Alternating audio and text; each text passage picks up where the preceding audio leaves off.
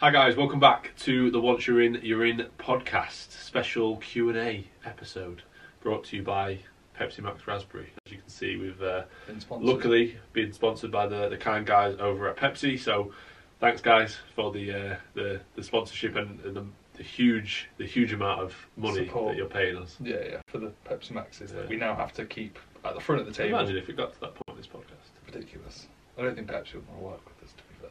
Maybe like My Protein. Yeah, Kyber. Kyber. Kyber. Kyber. Robbie, hook us up. We'll go for that. Yeah. Right, so questions. Q&A. Yeah, Q&A. Do you want to quickly just talk about that? So Instagram has, I don't know, I think it's new. But basically, I had a dude, ELG Simo, reply a photo of him just hitting the most muscular. You won't be able to see, but he's hitting the most muscular. And it's quite funny because I actually got asked another question regarding pretty much you need to do so Tyron Healing Official. I feel like that's not a real Tyron Healing. It doesn't feel like a tyrant. Feels like he's gonna one of them. It's gonna get you. Yeah. No, but he's competed before. Like he's got photos of him at a PCA show. So Tyron Healing. That doesn't sound like a name. Imagine my name's Tyron Healing. Like that doesn't sound like a name. No, most people don't introduce their first and second name. But anyway, you guys should start doing Rate Your Physiques, like 3 per pod. I think it would be nice, spelled N-A-I-C-E. So nice. And now the fact that Instagram you can reply photos, that's actually quite good because it means we can say, right, what we can do is we can say do like let's say a Rate Your Physiques episode, or like part of the podcast, part of the Q&A can be a Rate Your Physiques. You can send through your favourite photo. We can have a look. We can send them through to Sam to whack them up on the screen, and then also we can actually have a look at their account and see, because they might just pick a good photo. Like for example, the back photo I uploaded today.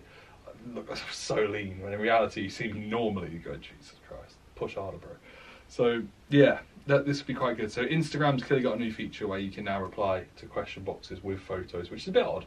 So like, ask me a question and you put a photo. Yeah, but it's perfect for us to just put we're doing rate your physique. Add photo below. Add your favourite photo, and we'll go from there. So yeah, we could make a full episode on it, or we could even just like start doing it as a. I want to get to the point with the podcast where we have like a structure. Okay. So like we do different sections or sectors. What's the word? Like, if you're watching a TV program, they've got different. There's a word for it. It's not sectors or sections, but modules. It's not modules. I don't know what the word is. Somebody will, but basically you have different like features. I guess that could kind of be it. I'd like to do that, especially when we get guests on. Like I said, we almost have like an icebreaker thing. Then we do like 3 Rate Your Physiques. Yeah. And then we like obviously just chat like on the overlap with Gary Neville. It's like, right, so we've got Bruce is a whatever. You know that one? It's like, Bruce is a. I don't know what it is. No, failure's a bruise, not a tattoo. Yeah. So now you've got to say this as a part of the. Exactly though. Like it gives it more structure. Different segments. That's what. Segments. Yeah, I think that's what I was looking for. So like an orange. Yeah. Right. Do you want to start us off, mate? Yeah. Please explain in the most scientific way. Oh, there we go. Great. Why we want high GI carbs post workout. What scientific? Can we not just be simple and just say, well, if we think about Ben Ridgers wants the most scientific way. I've not got enough energy. Well, you do simple, and then I'll try and fill in the gaps with some science. Okay. So basically, post workout, our glycogen stores are going to be depleted, or in a more depleted state, and we're going to be wanting to soak up nutrients. So as a result of that, what we want to do is we basically want a fast-acting carbohydrate source in the sense of something like cereal, something sugary, to pretty much replenish those glycogen stores as fast and as efficiently as possible, and therefore start the recovery process in immediate effect. You wouldn't want to have a massive amount of fat and potentially, let's say, a slower digesting carb source, because it can impair recovery by just the general sort of our body's ability to break it down and taking a bit more time. Simple. Yeah, I think that's a bit of a blend. Like, it's not that scientific, but it's not that simple. It's like in the middle. Yeah. So to add to that, I would say after a bout of exercise, whether it be resistance training, whether it be even cardiovascular training, but obviously if we're looking at in our realm, we're looking at bodybuilding, so resistance training. So basically carbohydrates are shuttled. Obviously, this is like whenever you consume food, carbohydrates and nutrients are going to be shuttled around the body with the help of things like water. Obviously, your blood helps shuttle the nutrients around, water, sodium or electrolyte levels. And then we basically have something called GLUT or GLUT4, which is it's going to be heightened post-workout. Yeah, that's coaches love that. Very simply put, it is like your ability to uptake carbs is going to be greater when your GLUT4 levels or receptors are more sort of, if you like, the sort of ability to increase or the ability to eat more carbs is going to be easier, if you like, post-workout, because your GLUT4 levels are going to be, or GLUT4 levels are going to be greater. Like, that is the most sciencey I want to go in terms of what I'm going to be like, how I can try and make it sound simple. So basically, it's like, well, when is the best time in the day to eat more carbs? Realistically, theoretically, post-workout. So it makes sense to eat more carbs post-workout. How is it easier to get more carbs in? Probably have a higher GI carb source. Yes. So if you're having a low GI carb source, you're probably going to struggle to get more carbs in. So that's kind of why it makes sense. But like, ultimately, it depends on the phase as well. Like, I'll have clients who, when they're dieting and they're not on a lot of food, like, I'm not like, make sure you have your cereal post-workout. No, just have a carb source. If anything, have something that's probably going to fill you up a little bit more. So maybe lower GI, maybe higher fibre, more satiating. So it's not essential, but it makes a lot of sense post-workout to have a high amount of carbohydrates in a short-term setting. That setting doesn't have to be within half an hour. It doesn't have to be within 4 hours, but it makes sense to have it closer to the workout as long as digestion's okay. Well, the main aim is going to be to literally replenish glycogen stores. So you don't want it to be like, ideally, like a second after you finish training, last set straight away. The thing is, you're going to replenish those stores in the next 2 days regardless, and like you said, they're never going to be completely diminished. And also, when are we going to fill up these stuff? Yeah, exactly.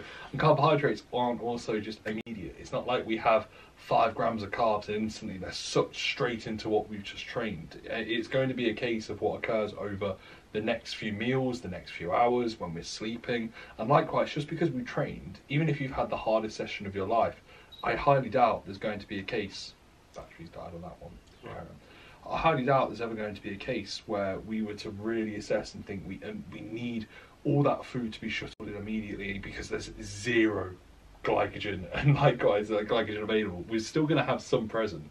It's part of it where I think a lot of people can over-assess and over-analyse. But as Finn said, like, just keep it simple in the sense of you want to have your carbohydrates when you're going to be able to assimilate them in the best spot possible. That's going to be when GLUT4 is at a highest point, which is post-workout. And as a result of that, if you're in a gaining phase and you can get in a good amount of carbs post-workout, makes sense. In a diet, recovery is probably going to be something you want to make sure to stay on top of for performance. So therefore, have them post-workout and go for something that's going to be easy to get in relative to the phase. Yeah, and it also, like, it makes sense to probably eat as soon as your heart rates come down and you're in a more relaxed state to actually digest food. I wouldn't wait any longer than that. So if that's 20 minutes, cool. If it's an hour, cool. If it's 5 minutes, cool. Yeah. Like, eat when you feel ready post-workout, as soon as you can. Yeah. Good one, mate. Right. Your current split. That's weird. I was just looking at my question, and my question started with your current. That's the same one. Yeah. So what's your current split, bro? What's your training split, man? Monday's push and arms. Tuesday is legs, more quad dominant. Wednesday is back, a bit of side delts, bit of arms. Or to be fair, back and a bit of delts, bit of arms. Because I've got a bit of rear delts in there. Thursday is rest day. Today's Thursday. Friday is legs, more quad dominant again. And then Saturday is density. A posterior day. Density day. I don't call it density. Posterior for me. So it's basically back, glutes, hamstrings. Fair enough.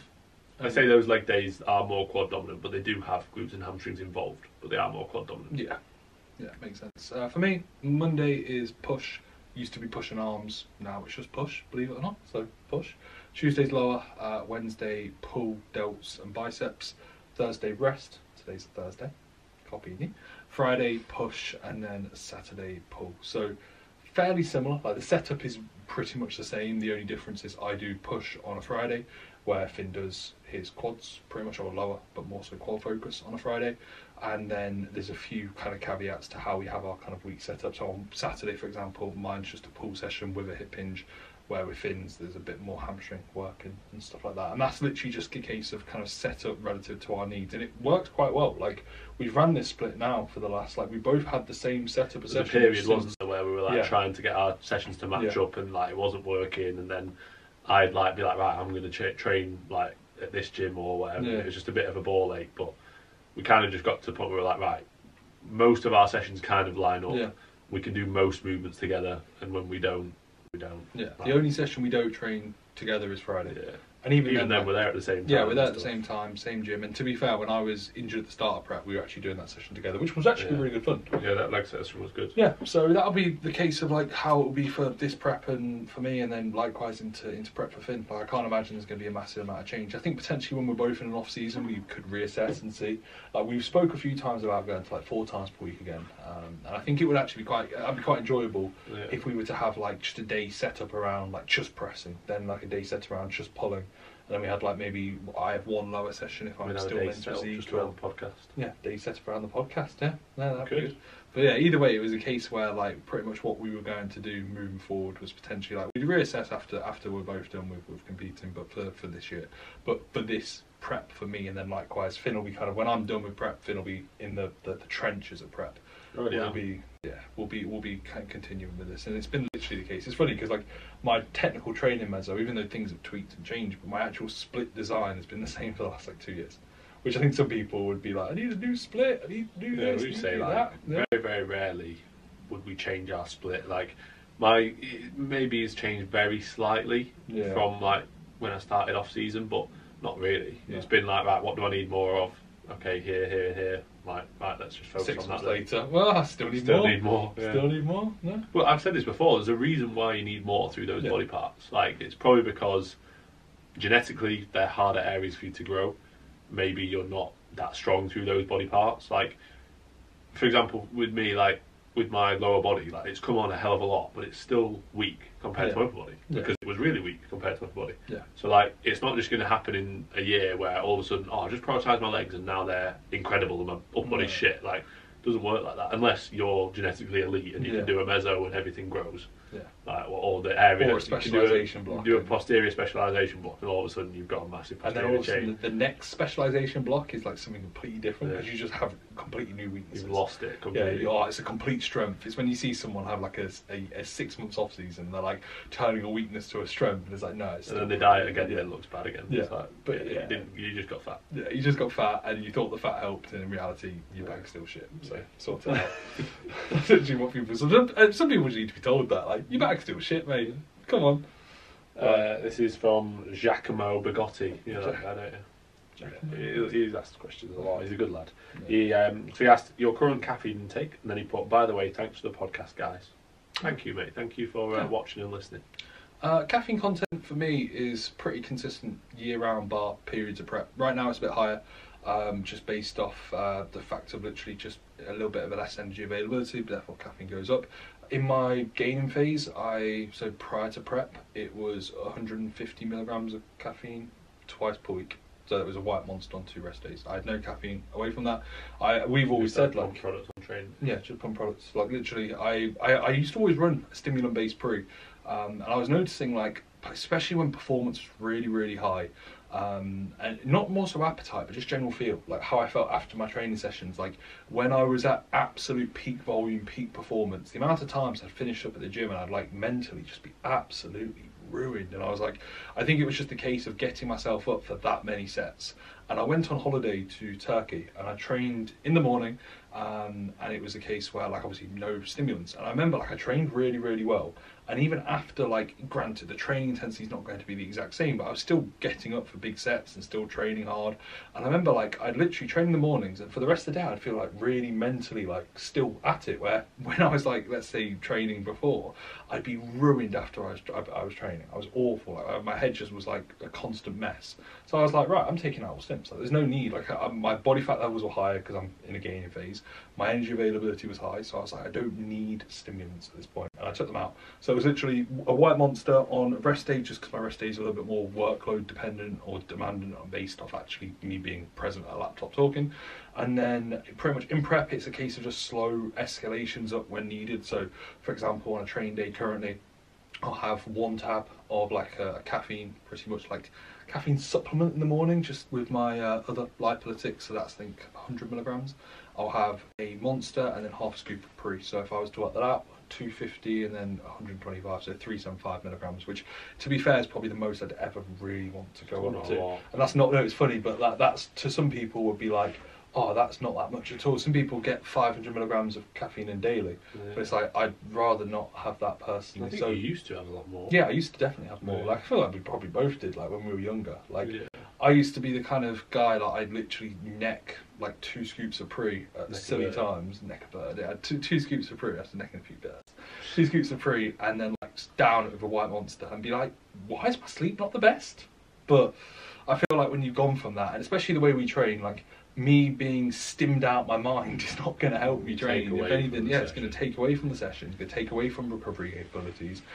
My appetite might be skewed. It's just not going to be ideal. So, yeah, currently it's half a scoop of Pre, stimulant-based Pre, a White Monster, and then 1 caffeine tab per day on training days. Non-train days, just 1 to 2 Monsters per day. Usually 1. If I've got a busier day, I might have 2, but so that'll be 300 milligrams. So yeah, it's part of it. So that's my current caffeine setup. What about yourself, mate? You have a black coffee in the morning? That's it. Yeah. You haven't had a stimulant Pre in years, have you? I think after I competed, I took it out, didn't I? Yeah. Well, when I was pushing back up, like, for the same reasons as you. I remember saying to you, I was like, I've not had a stim Pre for ages, and it's just habit. It becomes habit, and it's like, do you even need it? Like, so I took it out, and I was like, I feel better. My sessions are just as good, if not better. Like, there's no difference. I wasn't noticing like, oh, I've taken caffeine out, and now my session's gone to shit. Like, if anything, I felt better. I felt like I had more composure, and I didn't feel absolutely battered at the end of the session. And my appetite was better, and like you say, just general sort of cognition at the end of the day was better. I didn't feel like I was crashing at the end of the day. So yeah, at the minute I have literally just a black coffee in the morning, which, if I was to guess, it's maybe about 80 milligrams, if that, to be honest. It's literally just 1 like black coffee pod, and I kind of chop and change, so it'll slightly change based on the intensity that I use, but usually it's like, if you were to buy the pods, you'll know what I mean. It's usually from like 8 to 12. I like the stronger ones, but still, they're not like stupid strong. So I imagine it's about maybe 60 to 100 milligrams maximum, and that might be like shooting on the higher side, to be honest. And that's it. I'll definitely have more throughout my prep, like exactly what Reece was saying. As energy availability drops, you're not going to need it, but it's definitely going to be beneficial. You're going to need something to help. So yeah, it's very likely that I'll be having a little bit more caffeine as I get leaner. Next question, Macamorris. I swear Macamorris is out to get me. Really? Yeah, you ready? What's he said? Who's more likely to win more shows this year out of you two? Yeah, I think we answered that. Last week it was like, who's gonna be more successful this year? Like, Macca, Reece. All right, I've told you, it's not me, it's Reece. You don't know, mate. You never know. I'm ready, to be fair. Standards at some natural shows, mate. That's the exact opposite of what I was going to say. The standards at the natty shows, especially the ones that I'm going to be doing, are a lot higher. I'm not saying that in relation they're higher to the one, especially the PCA one that you'll be doing. Yeah, 100%. Like, they are higher standard. They're not higher in absolute terms. They're higher in relative terms. Yeah. So I mean, we'll have to wait and see. He did put back your corners, so I'm going to back myself. Me. Yeah.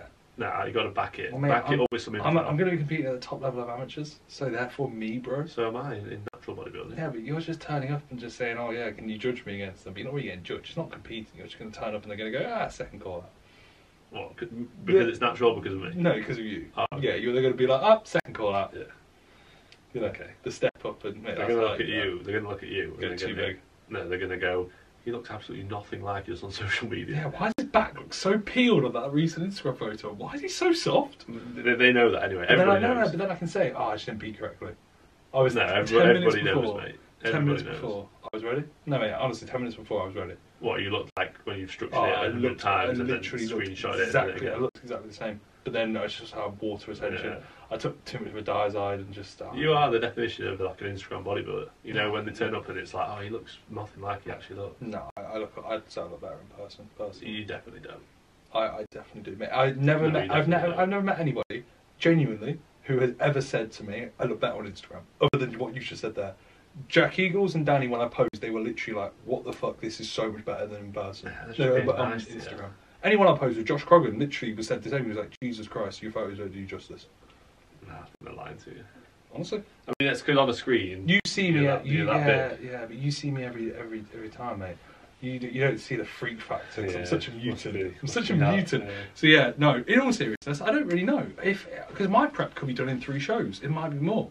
Finn's prep. I'm just going to keep doing shows until I have one more. I'm going to do all. One more, like you're gonna win. Maybe just focus on until I've won more shows. Until you won one, not just wait finish until you third. win one, mate. Well, I have won one. I won about this year. You said about this year. Who's more likely to win more shows this year? Oh, this year.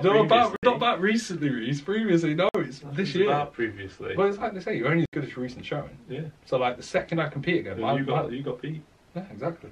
Yeah, by a freak who wasn't a junior.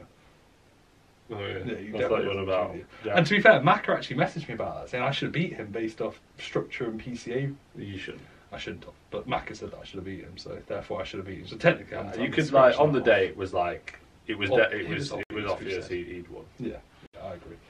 But I would like to have seen the judges' scorecard. I would like to have seen those scorecards. Right. Yeah. So Jack Piat was because I shouldn't have placed. Yeah, this is an awful question. Sorry, I shouldn't say that.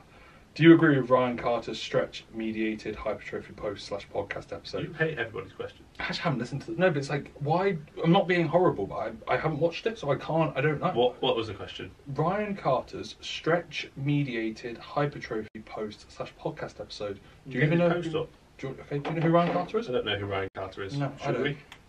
Maybe. I'm not sure. It's not a name that's got us, has it? Ryan Carter. We're not saying anything stupid. Ryan Carter PT, 300 followers. Don't think it's him. Ryan Carter, 436,000 followers. Who is Ryan Carter? Mobile phone bacteria. What to eat when you're at a petrol station? What's his stretch-mediated hypertrophy post? I'm not sure. It doesn't seem to pop up for some reason. So, yeah. Give us more context. Is he pro, or is he against it? Is he for doing stretch-mediated hypertrophy training, or is he against it? Yeah. This is the thing, I wouldn't entirely know. And without me watching, the reason why I said it's a bad question is because I haven't watched, I wouldn't want to comment. Well, let's change the question. Okay. Are you somebody who thinks doing stretch-mediated hypertrophy training is a good idea? Do you incorporate any of it into your training or for clients? I think there's going to be some benefits. It's the same, for example, if you were to ask me, are there going to be some benefits towards cold shower therapy and stuff like that in relation, maybe not to hypertrophy, but in relation to potentially other benefits of life. You can understand and go, potentially, maybe you could look at X, Y, and Z. However, I don't have enough knowledge in the area because I haven't really researched enough, and personally I haven't implemented it myself, so I haven't got an opinion against my own kind of anecdotal experience, or likewise with clients, and therefore I wouldn't really want to comment on some things. I can openly say I don't really know enough about it to kind of pretend and go, yeah, I do think this. I don't do it, so as a result of that, I don't really believe in it. But that might be through ignorance, it might be through lack of knowledge. I'd personally say, if you were to look at the people that, let's say, if you, for example, if you were to look at the top level, I mean, FST7, is that going to be, but that FST7 isn't set up regarding just stretching, and that's fascia stretching. You could look at it and think I think there's definitely going to be benefits behind loaded stretches towards the latter end of sessions. If you look at something like Dante Trudel and the stuff that he's put up on his Instagram, more so probably in 2020, 2019, etc. When a muscle is, let's say, in its most pliable state post-workout, holding a deep stretch, I think can have some benefits. But then also I'd really question, for most situations, could you not just use that time to do another set that's going to be a high quality and effective sort of stimulatory effect of a set? And that's what I'd probably look for. So, yeah. I feel like you threw me under the bus there, bro. I felt like it was what do you think? Do you like it? Do you do it? You could, yeah, I didn't throw you under the bus. I think you answered that really well. Yeah, I think I did answer that well. But you kind of were coming at me like the guy who's asked me the question. Ryan, do you look at Mr. Carter? Do you want to answer? What do you think? Take off my mask. Yeah. As far as I'm aware about it, is that in probably the last year, it seems to be quite popular. I'm like Reece, I don't know a huge amount about it. I've heard bits about it on podcasts. I've read up small parts of it. I think the initial idea came from a study which was stretching out wings of birds. Is this like after a set? So is this after every set? No, it's not after every set. Like, I think generally, like how it is promoted and structured, or at least recommended in regards to how you structure it into training, would be basically doing like some form of lengthened sort of exercise and pausing at the end of that given set or at the end of that given session for those body parts. And like I say, I'm pretty sure the idea came about from a study which was on about like stretching bird wings and then growing. I might be wrong, but I'm sure I read that and heard about that in the podcast. On Ryan Carter's Stretch Mediator. No, I don't know who Ryan Carter is. No. I don't know who Ryan Carter is. I'm pretty sure it was on Revive Stronger. Yeah. Shout out Steve, CMP teammate Steve. Yeah. Steve Hall, the boy.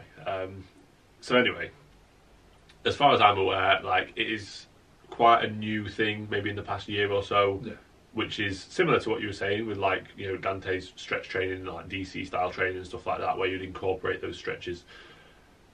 I don't think it's a bad idea. I think if you have time at the end of a session, then cool. You know, add in a couple of stretches here or there. Like Reese was saying, it's not just like going and doing a groin stretch, like, oh, I'll just, you know, stretch my head up, so I'll open the gate at the end of a session. Like, you're actually going to be loading that muscle. So, for example, doing like the bottom of a pec fly with dumbbells at the end of a chest session, or potentially doing a quad stretch. So what I've actually recently incorporated it, you know, at the end of my leg sessions when you're posing, I'll do a quad stretch. So I basically go to the... We were doing that 2 years ago, though. Yeah, exactly. But we've had periods, and we should actually mention this, we've had periods where... We've done it and not been when we were limited with either load or availability of exercises, like during the lockdowns, I remember us doing single arm tricep extensions. We did a quad stretch after our leg extension on the lower session, where you literally just like got onto your knees and pushed it forward. Warehouse. Oh, that was brutal. Yeah. We used to do a leg. What was the leg extension that we used to do? It was Nautilus. No, but what did it wasn't. It was the Life Fit one before they got rid of it. What was the I think we just used to do like a double drop set, and then we in... used to get off and do a 30-second. And the double drop was like 50 reps total or something brutal. It wasn't like our double drop set from an 8 rep. It was like 25 reps, 20 reps, 20 reps again. It was something horrible. And then into a quad stretch. I remember actually an Instagram post that you posted, because I showed a few clients like what we used to do on like a check-in. And I remember like literally, I remember what I was wearing. Soon, it was December that actually. Yeah, I'll come around next December. Next December, so we gotta wait. So yeah, but yeah, we definitely have had periods like we're not against it. We don't really know enough in the sense of like maybe newer sort of research and nuance of how it's applied. I think that there is benefit to it, but then you could think, like you were saying, there's so many things that you could argue there is benefit to, and it's almost like you've got to pick what you want to do. Like you could do so many different things and try and optimize absolutely everything that you do, but it's difficult. And it's even difficult to sort of quantify it. Like, for example, you know, let's say you start doing like with me, doing a quad stretch at the end of my leg session. Let's say in 3 months' time, I realise that my quads have grown a lot. I'm not going to go, oh, it must be that stretch. No. I'm going to look at my leg press and go, well, I've added 4 plates to that leg press. I'm going to look at, you know, my belt squat and go, well, I've taken that from 4 plates to 7 plates, 8 plates. Like, I'm not just going to put it solely down to the stretch. It all adds into a framework of what we're doing, and I think nowadays, unfortunately, it is a trend to be like, I did this and it's completely changed everything. And it's like... Or think I was the first one to do it. It's like gatekeeping, like, you know, you've got to get into the club, you've got to know about it. Like I say, I've researched a bit on it, I've heard a bit about it on podcasts. I think if you have the time and if you want to do it, then cool. I quite like doing it at the end of legs because it feels nice. Like, I actually like that stretch in my quad, like after I've trained legs. And you can argue as well, it's potentially going to help with blood flow and removal of waste products and recovery and reducing soreness, things like that. But then I'm not going to go to all my clients, oh, you've got to do stretches at the end of quads or the end of legs now. Final point on it, I do think there's certain exercises that you wouldn't do it, like, or certain things that you wouldn't do it, or certain body parts that you wouldn't want to do it. What's the worst exercise you'd do a load stretch upon? What would be like the one you go, no chance? What's like horrendously heavy in the length and where you just hurt yourself? I'm going to say a horizontal leg press. Just rounding your lower back. A vertical leg press. Yeah. You end up like perforating your arsehole. Yeah, there's no wrong with that. No chance. But there's like certain body parts that it just wouldn't really be that beneficial doing it on. Like or I wouldn't really recommend. Like upper back, probably not. You're not going to get a huge amount out of that. Like if you think about when you're stretching your upper back, do you really feel a good stretch in your upper back? Not really. No. Like whereas when you're stretching your quad, you can get a real intense stretch. Same with hamstrings. Like what I also do at the end of my sets on hamstrings, especially on a Saturday, and the last set at the end of the session, literally the last thing that I do. Some yeah, body partials. Is I do some partials, but then I also finish the set in a stretch and just lean forward. So I'm already sat in the machine, my quads are locked in, like I can't escape basically, and then I'll just create more hip flexion and lean forward and keep my chest up, and then I'll just sit in a stretch there as well. So there are certain things where I'm like, yeah, I'm happy to do it. It's at the end of a session, it's not going to create too much fatigue, and it's like, is there potential benefit? Who knows? Let's try it and run with it for a bit. But again, I wouldn't be like, oh, you've got to do it. But we're not like that with anything. No. There's literally nothing where we would go, what, you're not doing that? Yeah. Like maybe basics like going to sleep and like eating, but you know, otherwise we won't be like, you've got to do this. Yeah. I think we might talk about something like your basic structure. We might speak like that, but we wouldn't ever be like, you've got to do this exercise, or you've got to eat this exact certain food or anything like that. Yeah. You've got to take gear. Got to. Have you got any good questions left or not? Well, that was my question, believe it or not, mate. So it's up to you. Got a few more. Musa Moha, you versus Reese at go-karting. Who wins? Me. I back myself. Yeah. I'm good at go-karting, but I'm not saying no. I'm pretty good. Yeah, but I'm heavier than you. Yeah.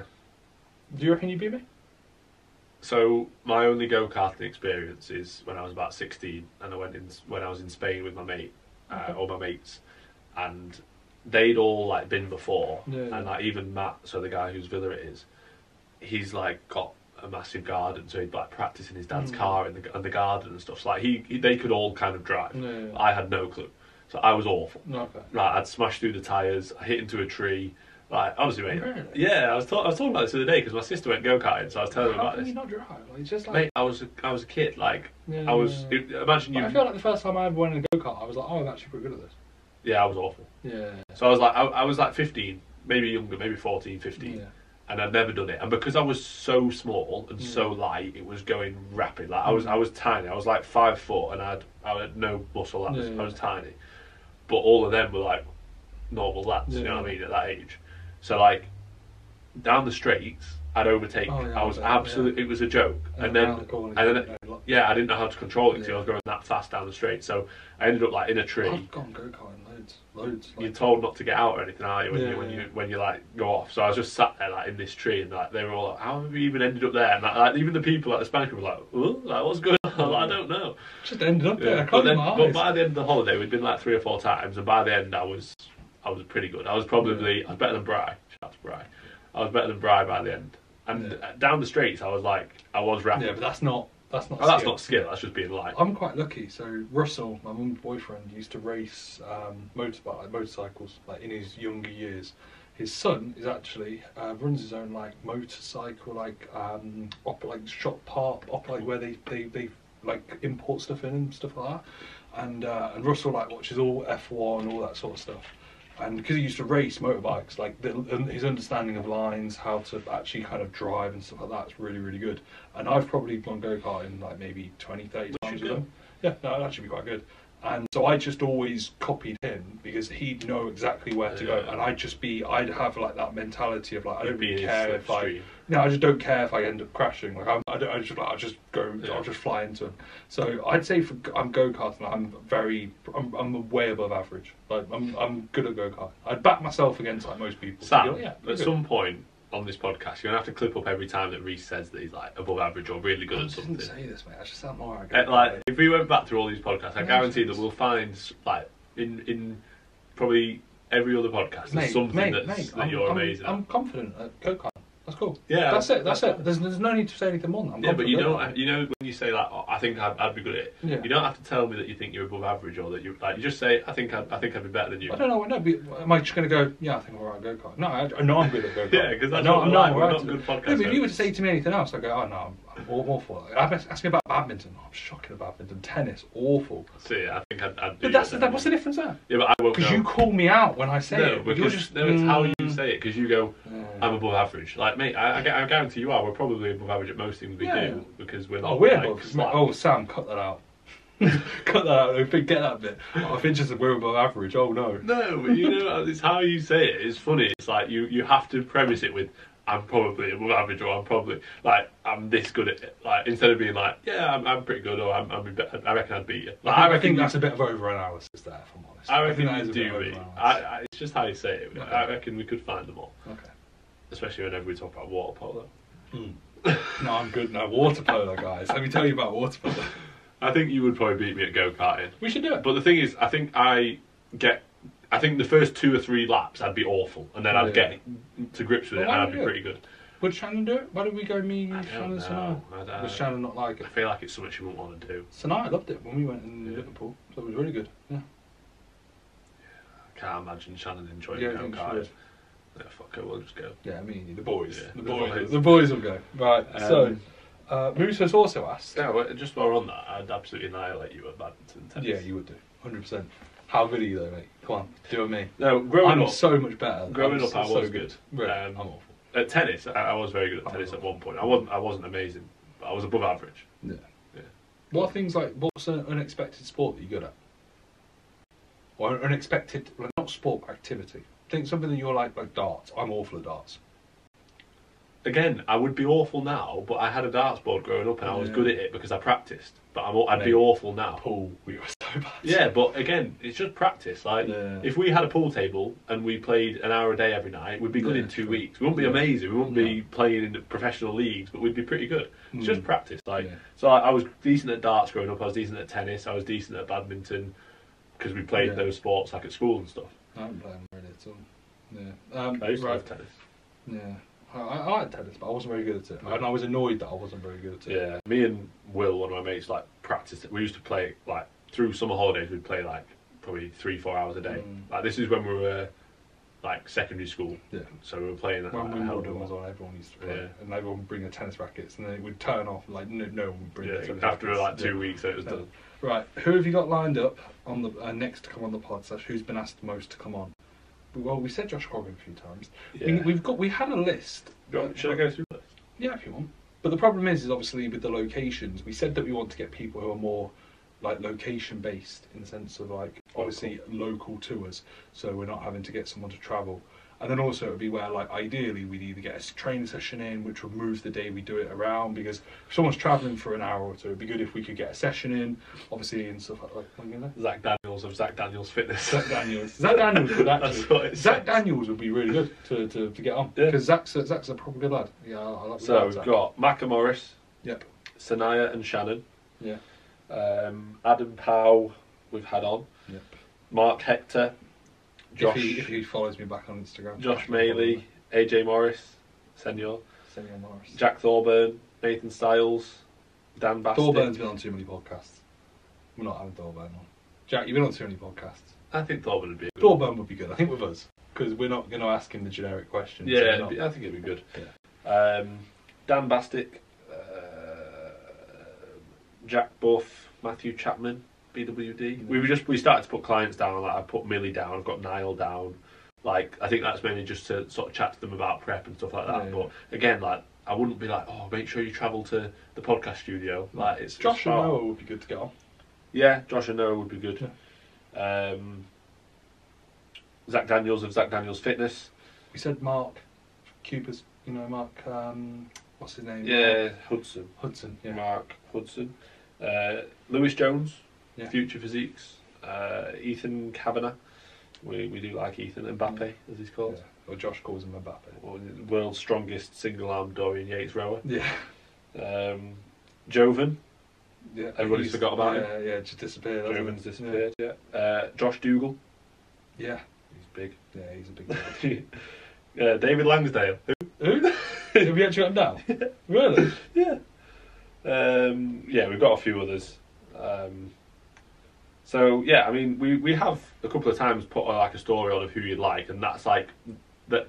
Not all of those people came up, but like Lewis came up a couple of times. I think Mark Hector came up a couple of times. AJ obviously comes up. Thorburn comes up. We've had George Osborne on. So yeah, if you're someone you really, really want, just ask us. Oh, we're going to do Mum's episode. My mum actually spoke about it the other day, and my mum said, like, one of the first things she said when I got there, she was like, "Oh, you're not my favourite son, Reese's." And I was like, You've never even met him. Yeah. Not yet. Well, that's what you think. Yeah. That's what you think, but you don't know that.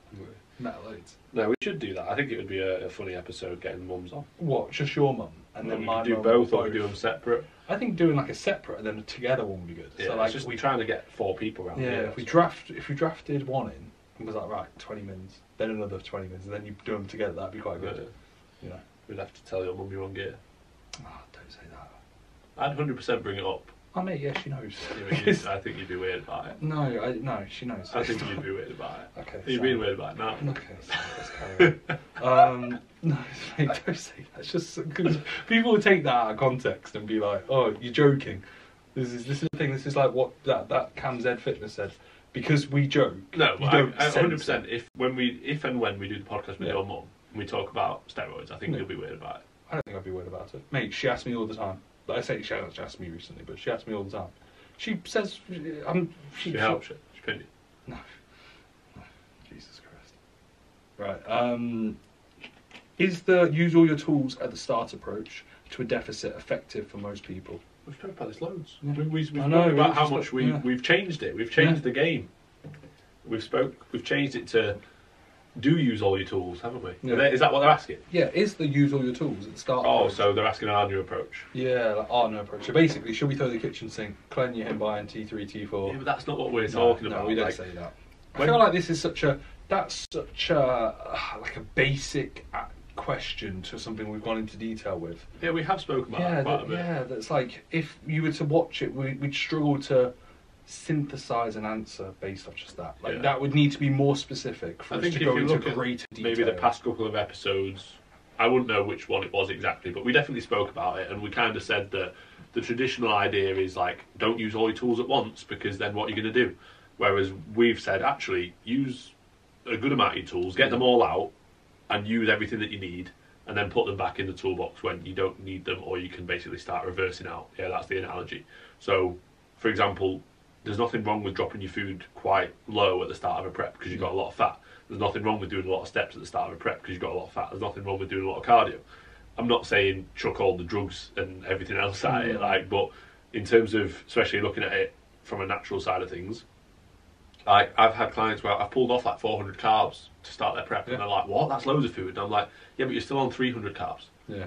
You're not going to finish your prep on 300 carbs, or your carbs are going to get lower than 300. So why would we just wait and wait and wait?" Like, I'm not saying you should do that for everyone, and I haven't done that with everyone. It's not like with every single individual you should just put their food as low as humanly possible just because they've got fat to lose. Like, that's not what we're saying. But don't be afraid to make significant changes. Don't be so sort of tentative at the start of a prep when you've got a lot of fat. Yeah. Like, be aggressive at the start and be tentative towards the end. And there's nothing wrong with if you gain weight in the last 6 to 8 weeks of a prep.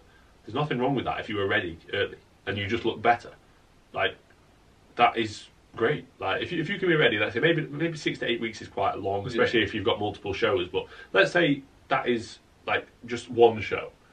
If you're ready 6 weeks early, I'd be like, this is mint. Yeah, you're good, because we're just going to work back up from here.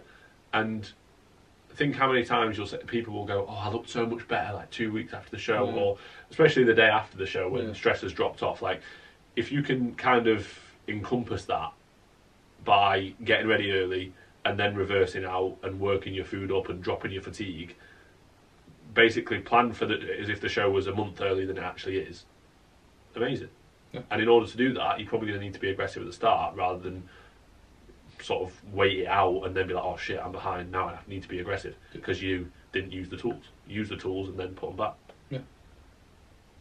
Good one. Yeah. Good answer. Yeah. You got any more? I think 2 more, mate. Yeah.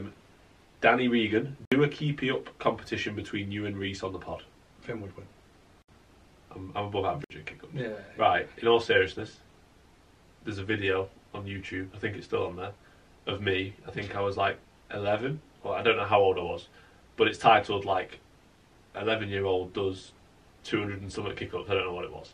And I was in the garden, and my mum was filming, and I was doing kick-ups, and I had my nanny top on, nanny 17, Man United. It was black. I think it was black with like the grey stripes, sort of gold. Yeah, I think it was gold. Yeah. I even had I'm sure I had a Man United like beanie hat on. Jesus Christ. This is who I train with, or I class as my best mate. Yeah. Yeah, I class you as best mate. But that's mad. Oh my god. Right, and I would. The thing is as well, like I could probably do more than that now. But I was so buzzed at the time. The thing is, mate, like if you go on it, you'll see my garden. Were they good keeping? Oh mate, I was all over the garden. Oh yeah, I was literally. Yeah, they weren't awful. Mate, I them. saw a video the other day. It was Ivan Toney. And it was like, I'm Ivan Toney. Like, he must have been like 16 or something. He was like a young lad. He was like, I'm Ivan Toney. I'm a striker. And he was doing like skills and kick-ups. Honestly, he's awful. He can't play football. Like, you seen Jordan Henderson in his like Sunderland days? Yeah, look amazing. Look like Ronaldinho. Yeah, amazing. Literally look like he's Ronaldinho. Good at football. Yeah. Ivan Toney is not good at football. Like, I'm saying he's doing well. Finn's agenda against Finn has, for people that aren't aware, the number one agenda against Ivan Toney. Finn if you despises went on Twitter and just Ivan put Toney. like young Ivan Toney, it'll probably come up, right? Yeah. Honestly, he looks awful. He looks like he can't play. He's like trapping the ball and like standing on it. It's awful. Did you see Ousmane Dembele when he signed for Barca? Oh, and he couldn't do kick-ups. Yeah, he was like, he tried to do some flick over his head and the ball like bounced off him. Yeah. And then like, what was it, like 3 years ago, they were like, I can't remember who they signed or someone, he was just like doing keep-ups for fun, or Real Madrid signed somebody. And it was like, then you go and sign Ousmane Dembele for like 100+ mil and he can't even do a keep-up. In all seriousness, I think that does show the quality of a player. Like, if you can't just do a few kick-ups, a couple around the world, you can't do a bit of skill, like, yeah. I don't think you're a very good footballer. But there's a difference between being a footballer and being a baller. Yeah. You know, like, Ivan Toney probably isn't a baller. No, but he's a good footballer. Good footballer. I was a baller, but I wasn't a good footballer. Mohamed Salah, if you were to put Mohamed Salah, to be fair, his touch probably would be good, but I bet Salah isn't as impressive as Eden Hazard. You know, that is good. That is a good example. Yeah. I was better at skills and doing kick-ups and five-a-side than I was at actual football. Yeah. But yeah, I'd win. Okay. I mean, we could do it. We'd do it. No, I wouldn't even want to try. Finn would destroy him. I'd get like 15 max. Maybe. I could maybe go on a good run if I got lucky, but I wouldn't even try. Right. Would you rather do the first 99% of head or the last 1%? So 99% or last 1%? 99. Yeah, 99. Yeah, 99. I don't want. I don't want that. We don't say what it is. We don't want that in my mouth. We don't want that, do we?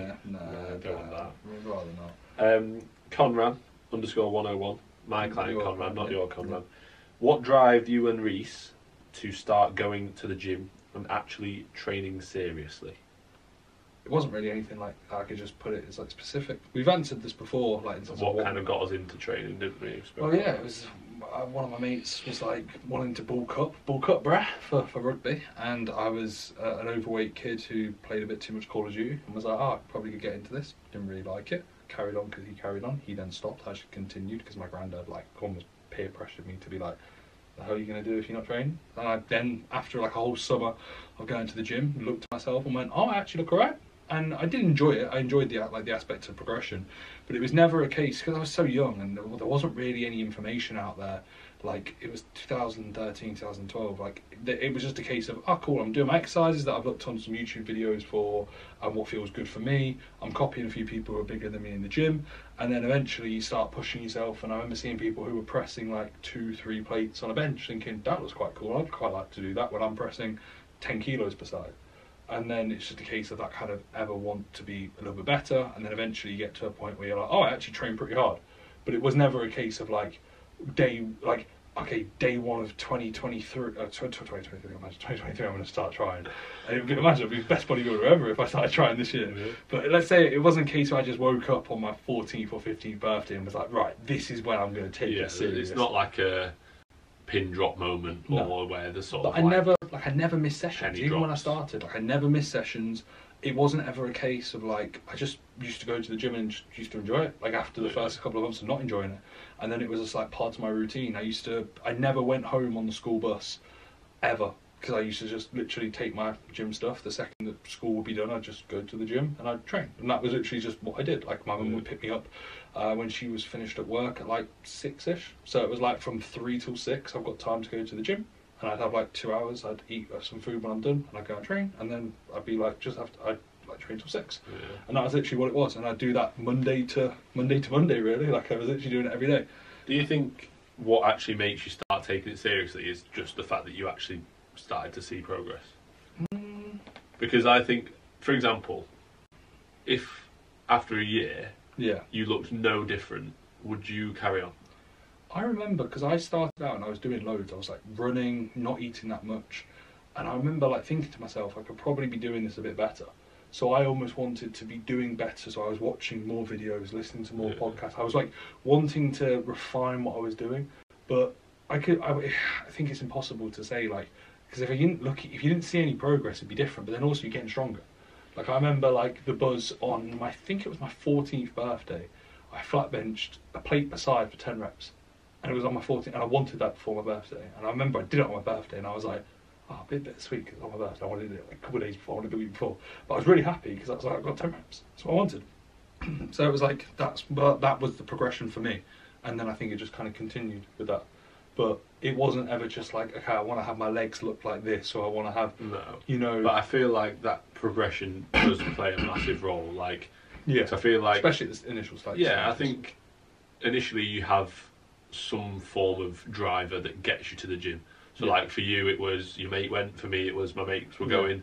So that gets you there. But then, like, what actually keeps you there? Because now, like, a lot of my mates don't train. Probably the guy that started when you started, does he train? Like, no. So there's something that keeps you there. Yeah. And I think for me, that was probably wanting to be the best that I can be at everything that I do. Yeah. Like, I don't like stopping, you know what I mean? If it's like, unless it's something that's really not productive for me, then I want to stop. Yeah.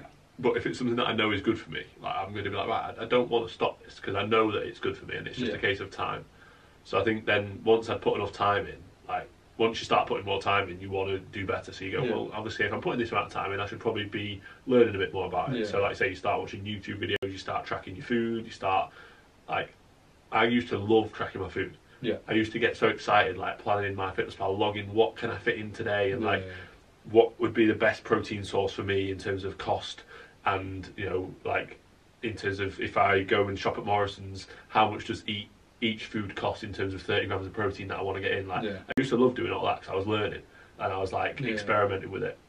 And I think like once I was doing all that, and like training just became part of all that, you know what I mean? Just experimenting and getting better at it. Towards getting better. And then progression. Once you've done that without, I don't even think I ever used to think like, oh, I hope I'm looking bigger. No, but I was always like that with any aspect. Like when I played FIFA when I was a kid, I'd want a better left winger.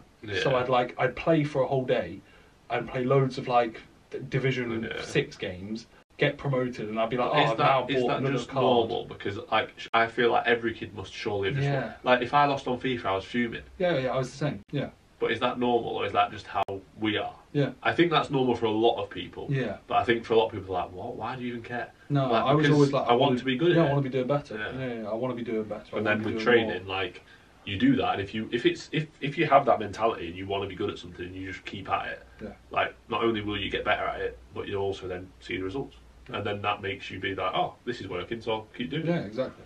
Yeah. Right. JP MBMT, shredded now. Yeah. He's in the trenches. Bodybuilding to make the Olympics. And then he put this emoji and then crying, laughing emoji. Yeah, put that one. One of them. Bodybuilding to make the Olympics. What, in the sense of like? Do you think it'll ever be in the Olympics? Obviously the Olympics trick tested. So natural bodybuilding, maybe. Potentially. That'd be good. That would be good. That'd be a really good segue for natural bodybuilding to be way more popular. I don't think it would be. But then I don't think it would be. But I think it would be a cool way to be like, well, you can compete at the Olympics if you're natural. But But the thing is as well, like, I don't think bodybuilding's ever going to be mainstream because it's not. No. It's not something that most people like, or it's not very appealing to the masses. No, it's like, very odd. If we went to the supermarket now and asked everybody that came in, do you think this looks good? And it was Big Ramy. Everybody would be like, oh my god, he looks awful. Like, I hate to look like that. Yeah. So it's not appealing, and it's not something that most, obviously in our realm, we think it's massive, and it is massive in this sort of certain small group of people. In the grand scheme of things, it is a small group of people. Strongman competitions, that's on TV every year. You know, and that's like very popularised. But I feel like that's more. It's almost more relatable in terms of like, that's strong. Like they know what's strong. They don't know what looks good in bodybuilding. Like bodybuilding. If you were to put up, like, let's say I was to show an average individual, you've got Jeremy Buendia, Sebum and Big Ramy.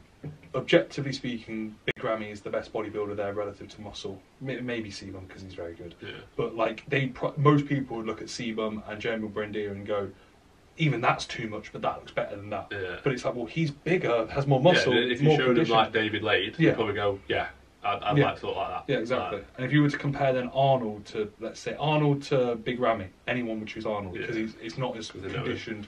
No, he's not as conditioned. It's not as freaky. It's like it's a good look in the sense of he's a big dude. Same as like Sebum, but obviously to an even more extreme extent. But I think with Strongman, it is like more relatable. Big man picks up big weight. Wow, impressive. Yeah, and also like if you think about it, like they don't look great.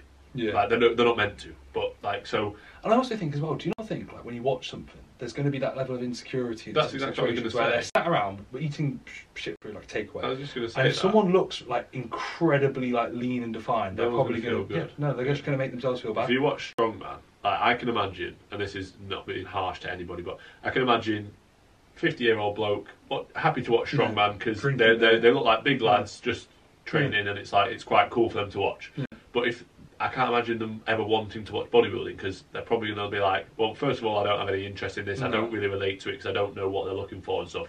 But also, I don't want to watch blokes walking around in their pants who look good. Yeah, like, or look good relatively to what the criteria is. But yeah. So I don't think it's ever going to be popularised in the mainstream. No. Progress Forwards has asked me a question. I don't know. I'm going to go on their page because I don't know what that is. 29 followers. Sick. So basically they've asked, come up with 3 ridiculous viral marketing strategies for the podcast that you might actually do. We need a bit of time for that. Have sex on the podcast? Sex on the podcast, yeah. Might I actually do that? Sure, right now? Yeah. Exclusive content coming soon. Yeah. That would 100% get more views. If we did a once you're in OnlyFans. Once you're in OnlyFans, exclusive. Once you're in, it'd be like... Yeah, God, that'd be scary. It works on so many levels, doesn't it, once you're in? Finn takes gear. Yeah, that'd be good. That'd be good, yeah. Like live on the pod, Finn hands in his natty card. Yeah. Just pin him with, like, some tests. Anything. Instantly, like, I just feel so much more. I just starts hitting the most muscular. Hits the most muscular. He's like, ready, let's go fucking train. That's 2. Yeah? OnlyFans and Medium from Gear. 3 ridiculous viral marketing strategies for the podcast that you might actually do. Well, we're not going to actually do those 2. Imagine if I got my gyno surgery done on the pod. That'd have been good. That would have been funny. I was just lying down. We could have done that. Yeah, that would have been quite good. You know. So yeah. I don't know what else would be a viral marketing strategy. Yeah, viral. Anything that we could think about that would go popular? No, let's move on. If you've got any suggestions, let us know. Progress Forward. Definitely do it. Nautilus vertical chest press. Last question for me. Any difference between neutral and horizontal grip? Yes, there is going to be a difference. Yeah, there is actually. Leave it at that. One's going to be here. That's the answer. Have you done questions? Yeah. One's here and one's here. No, it's going to basically depend on your elbow position relative to the bias that you want. Like, if we were to think about, let's say, if we're going for the neutral grip, it's going to naturally have our elbow a little more tucked as a result. It's going to be a little bit more tricep dominant. But I think a lot of people, and we've said this before when it comes to presses, one thing that just drives us mad is like you're still going to get good amount of chest. You're still going to get front delt. If you were to go for the, let's say, the pronated grip, like I think he said horizontal, but pronated grip. You're going for the pronated grip. It's not going to instantly have 0 tricep activation and so much more chest. There's going to be a bit more of a bias towards the chest. Elbow path is going to be the most important thing here. But if you were to manipulate your elbow path on the neutral on the pronated grip, it's going to still bias the tricep. So it's like one of them where what I would usually do, and this is what we've done on this bit of kit before, and I don't feel like we have a set position if we always do one thing. We'll kind of jump on it and go, what feels better today? Yeah. And like once we've picked, let's say if we were to have it in for a rotation for a meso, we would pick and stick with it consistently. But we'll usually end up doing, like, let's say that machine probably once every, 3 or 4 months randomly when we're at a gym with it. And we'll just kind of jump on it, see what feels better. We might band it, we might not, but we just think what feels best for us internally. So I wouldn't be thinking, okay, I need to do a close grip press because it needs to bias the tricep. I do a close grip Atlantis incline press whenever I do that. That's not to bias the tricep, it just feels better than the wide grip for me personally. Where with other people, they might go, oh, I don't really like the close grip, I prefer the wide grip because I can feel it more in my chest. And it's really a case of what feels best with you relative to your individual mechanics and relative to what you want to get out of the exercise. So, yeah. Yeah, that's all true. Like, I would say for the vast majority of people, if you're trying to get more chest out of it, which it is a chest press machine, so you probably are, then I would probably actually use the neutral grip, just because the elbow path is going to be a little bit more favourable. Like if you're up here, I mean, like Rhys said, you could adjust it. There's no reason that you have to be up here when you do a pronated grip. You could just adjust the seat height and you could be here, in which case your elbow is still going to be relatively tucked and you're still going to be in a position favourable for the pec. Yeah. But I think with the neutral grip, especially on that Nautilus one, it does work on a slight incline anyway, so it aligns quite nicely with those sternal fibres anyway. So I would generally recommend the neutral grip for most people most of the time when you're trying to get more chest out of it. Yeah. Good answer. Good part. Camera's about to die. It is. Perfect, that. Right, that's part 2. Thanks for watching. Thanks for watching. See you later, guys.